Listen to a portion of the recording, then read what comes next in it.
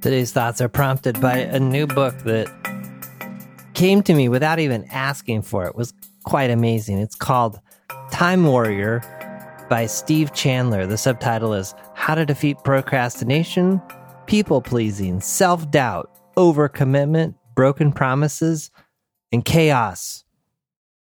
Maybe you've got one or two or all of those things in your life. Steve Chandler is amazing. So you're probably going to hear me talking about him more and more and more. I have enrolled in his program, his 2019 program. It's called ACS, which stands for Advanced Client Systems, which is a really fancy way of saying, or, well, it hasn't started yet, so I'm still kind of learning about it, but it's a very grounded, humane, thoughtful, compassionate way towards building a coaching practice that is kind of the opposite of the online marketing content funnel machine. My awareness of Steve Chandler came about via a book called The Prosperous Coach that another coach suggested that I read. And each chapter is no longer than 2 pages, maybe 3 at the most. Time Warrior is the same way. And there's just so much wisdom baked into each page. Some counterintuitive ideas, some irony, some hard truth. There's just lots of really good stuff.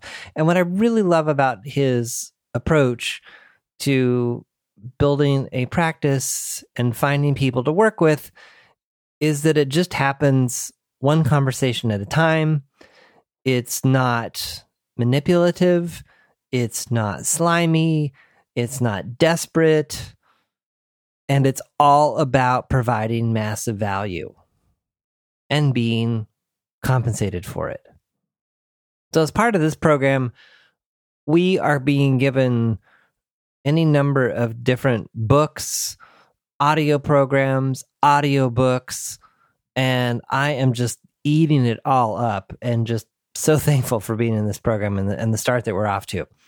It doesn't really heat up until, I believe it's February of next year, but because I signed up for the early enrollment, we get monthly calls with Steve and these different books and different materials. There are a few things going on that just coincided that I just had to do an episode on this. So I've got some more ideas on email, another breakthrough I just had that just was right in front of me, and then just some other ideas on time and managing time. There's also some themes of the story we tell ourselves, which, again, I know I'm probably becoming a broken record about that, but there's some real power there as well. So in the first chapter, he quotes Bruce Lee. The successful warrior is the average person with laser-like focus. And then he says, but what if the average person has no focus, laser-like or otherwise?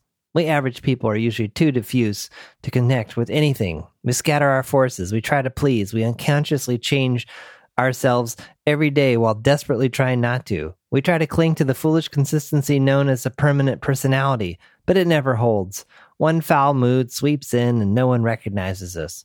Or a buoyant mood overcomes us and we get our hopes up. Then the mood fades and we become someone else again.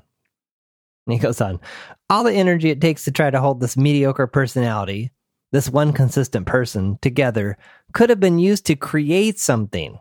He often talks about the distinction of creating versus managing. But who knew? I mean, really, when you were growing up, who told you that? You had a hard enough time dealing with Santa not being real. How are you going to handle yourself being a total fabrication? So this idea of focus has really been in front of me because as I continue to focus on building up my business and practice and looking for ways to serve more people, the leaks, I continue to look to plug the leaks. And I got a few of them. So I'd say the three key ones that I've really been hot on are email, the news, particularly about political events, in our country, United States of America, and social media. So here's what I'm doing about each of these. And maybe as I'm going through this, maybe ask yourself, where do you waste time across a day? Is it procrastination? Is it thrashing, just grinding away on something and not getting anything done? Where is it that the hours kind of slip by and nothing you did was conscious or intentional? That's the thing that I'm really becoming more and more aware of, is what am I intentionally focusing my time on? Am I consciously creating something? Am I consciously completing something? Or am I just kind of in autopilot trying to delete emails and get my inbox to zero? Like, what am I doing? What is... So when it comes to email, I have the amazing luxury right now of not being connected to a team. So the notion of needing to respond to other people in a team environment is not as high. Now, I still have the need to be very responsive as it relates to my clients and prospective clients, but it's not the same type of thing. So in the introduction to the book, Steve Chandler introduces this idea of nonlinear time management. Nonlinear time management is a commitment to action in the present moment. It's looking at a task and choosing now or not now. If it's not now, it's got to be never, or placed in a time capsule that has a spot on the calendar and therefore out of the mind. The mind must remain clear and empty of all future considerations. In nonlinear time management, there is no line extending from my mind into the future. No tapeworm of unfinished business coming out of my body. Nonlinear time management is best expressed by Elvis Presley when he sings, "It's now or never, come hold me tight." The old-fashioned time management program had a huge, burdensome focus on the future. The line of tasks stretched out forever into the future. It was fear-based, and it was overwhelming to have so much of a future to carry around with you. It resulted in massive pathological procrastination. Everything got put off in the name of perfectionism. Nothing was bold or reckless anymore. Therefore, there wasn't much astonishing success happening for the world-weary practitioner. But when I teach people to go non-linear, a strange thing happens. New life and energy comes in. When they open up their emails, they don't get to save them for later. They have to deal with them if they open them. Like little attackers in a computer game, there's no longer anywhere to hide.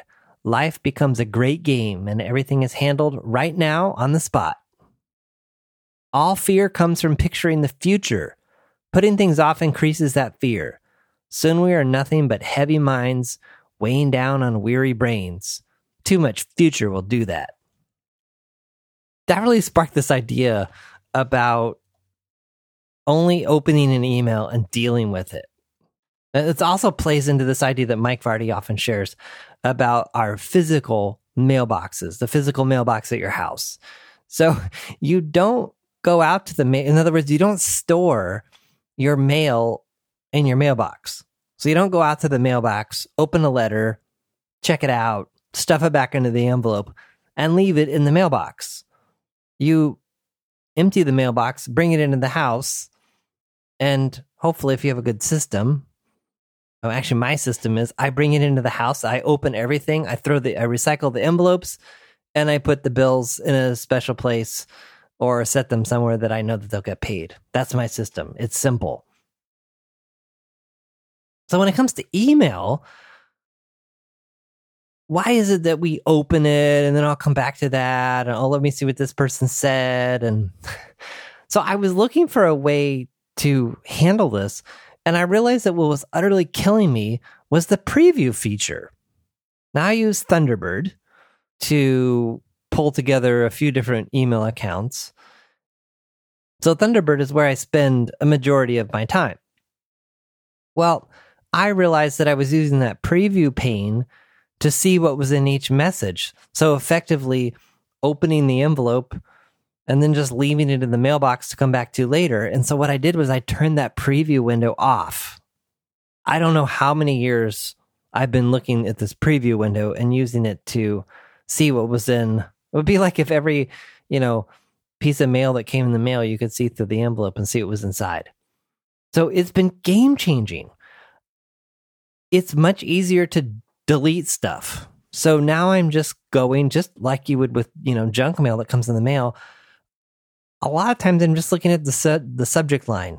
And if the subject line doesn't grab me, I'm deleting it. Whereas when I had the preview window open, I would look at the subject line and say, I probably don't need to know about that. But well, what the heck? There's the preview window. I can see what's inside. Maybe there's something good in there. Now without that preview window, it's so much easier to just delete it. I haven't been totally perfect with this notion of only opening it once, but it's been totally game-changing, at least so far in this first week, to not have the preview pane there and to consciously ask myself, okay, you're about to open this email. Once it's open, are you going to handle it and deal with it? Do you have the capability? Do you have the time to do that? And if you don't open the email. The other thing I practiced for a while, and I totally recommend, is if you have an email that's a task, get it into your task management system. So I just use a simple email alias, and I will just forward the email to my Trello board, which is where I keep everything. Then I can put a date on it, give it a deadline, that kind of thing. Todoist, which is another to-do application that a lot of people like. I believe they have a couple plugins that you can also do the same thing by just clicking on an email and turning it into a task that then gets added to Todoist. I'm still using Trello as kind of my deep storage for everything. So all of my to-dos that I don't want to think about go there. I subscribe to each board, even though I'm the only member of the board. And then for things that are time sensitive or need to be actioned by a certain date, I give them a date. I give the card a date, and then I get an email notification as the time nears for that thing to be done. And then I don't delete the email until I've dealt with it in Trello. That part of it's a little clunky, but it works enough. So that's the new thing I'm trying with email, inspired by this thing from Steve Chandler in his book, Time Warrior. When it comes to the news, I finally just implemented Greg DeKernisberg's approach of just creating a very simple hosts file. Now, for the non-technical people out there, so each web address, so like CNN.com, is really just short for a particular series of numbers or an IP address that goes to CNN's server.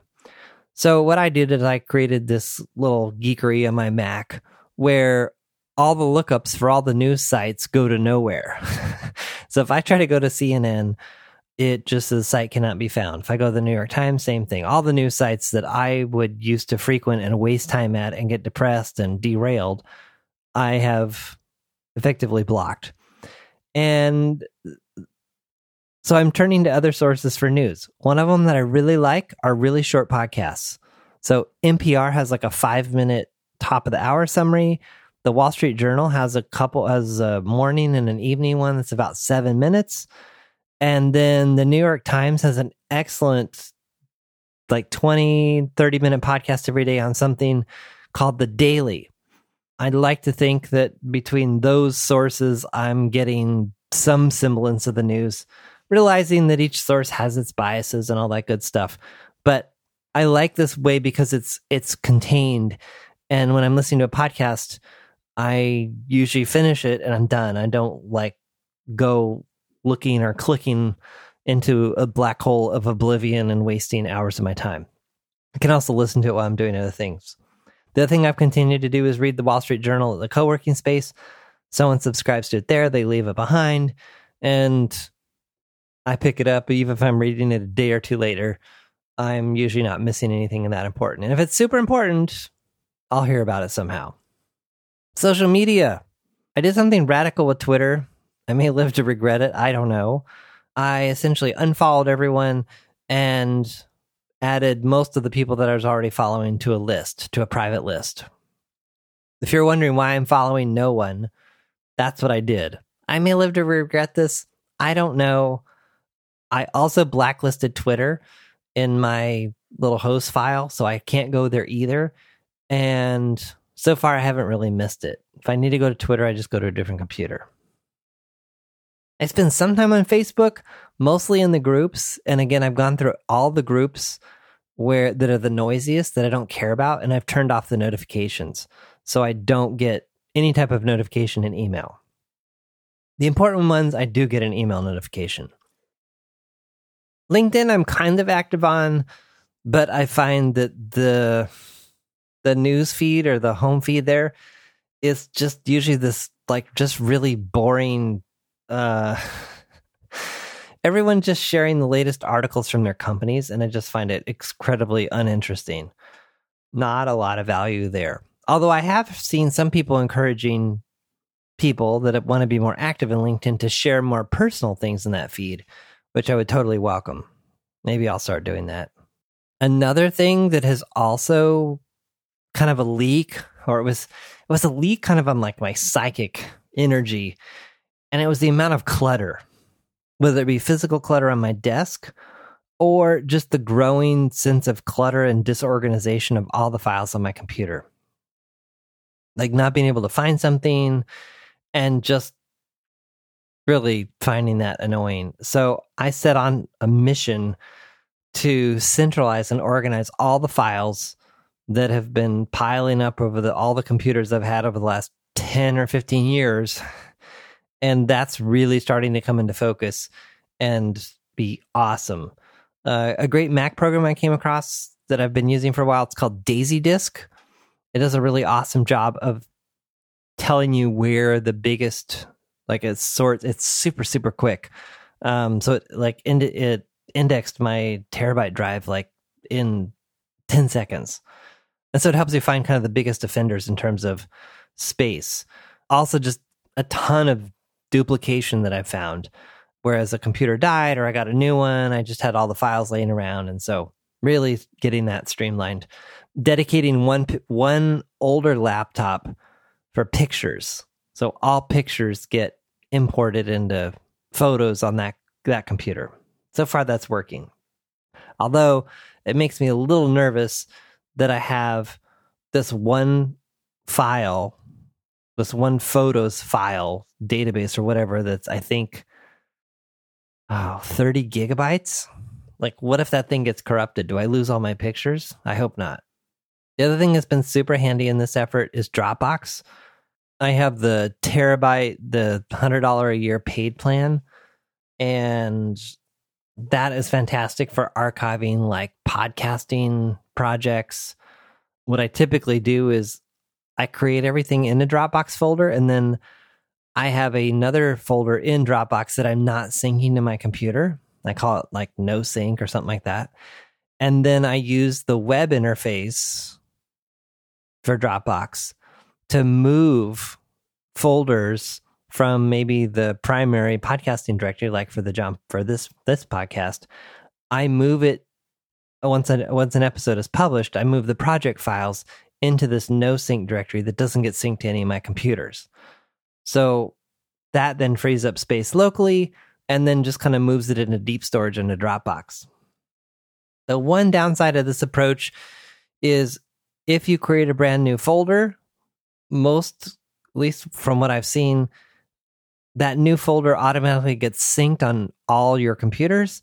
And so when I'm doing this for starters, especially if I have a lot of data, I have to go to each computer, and I don't have that many of them, so it's not that big of a deal, but I have to go to each computer and manually say, no, don't sync that folder that contains, 50 gigabytes of previous podcasting episode project files. So again, my challenge here is be on the lookout for the leaks in your own life. Where are you wasting time? What are those patterns that you see across individual days or weeks or months? And then what can you do to plug those leaks and really focus your time on the things that matter? So I'm glad to have a conversation with you about this. Could be about time management and prioritization, feeling overwhelmed, how to get organized, why can't I get organized? My experience in discussing these topics is there's always something several layers deeper underneath that. So whether it be, what story am I telling myself about being disorganized or my ability to organize, it's always something a little more complicated than what's presenting. So anyway, we can talk strategies and tips. We can dig into the root of what's going on. We can just have a conversation and see where it leads us. We can also help you craft a new story. So send an email to podcast@johnpolster.com and we'll take it from there.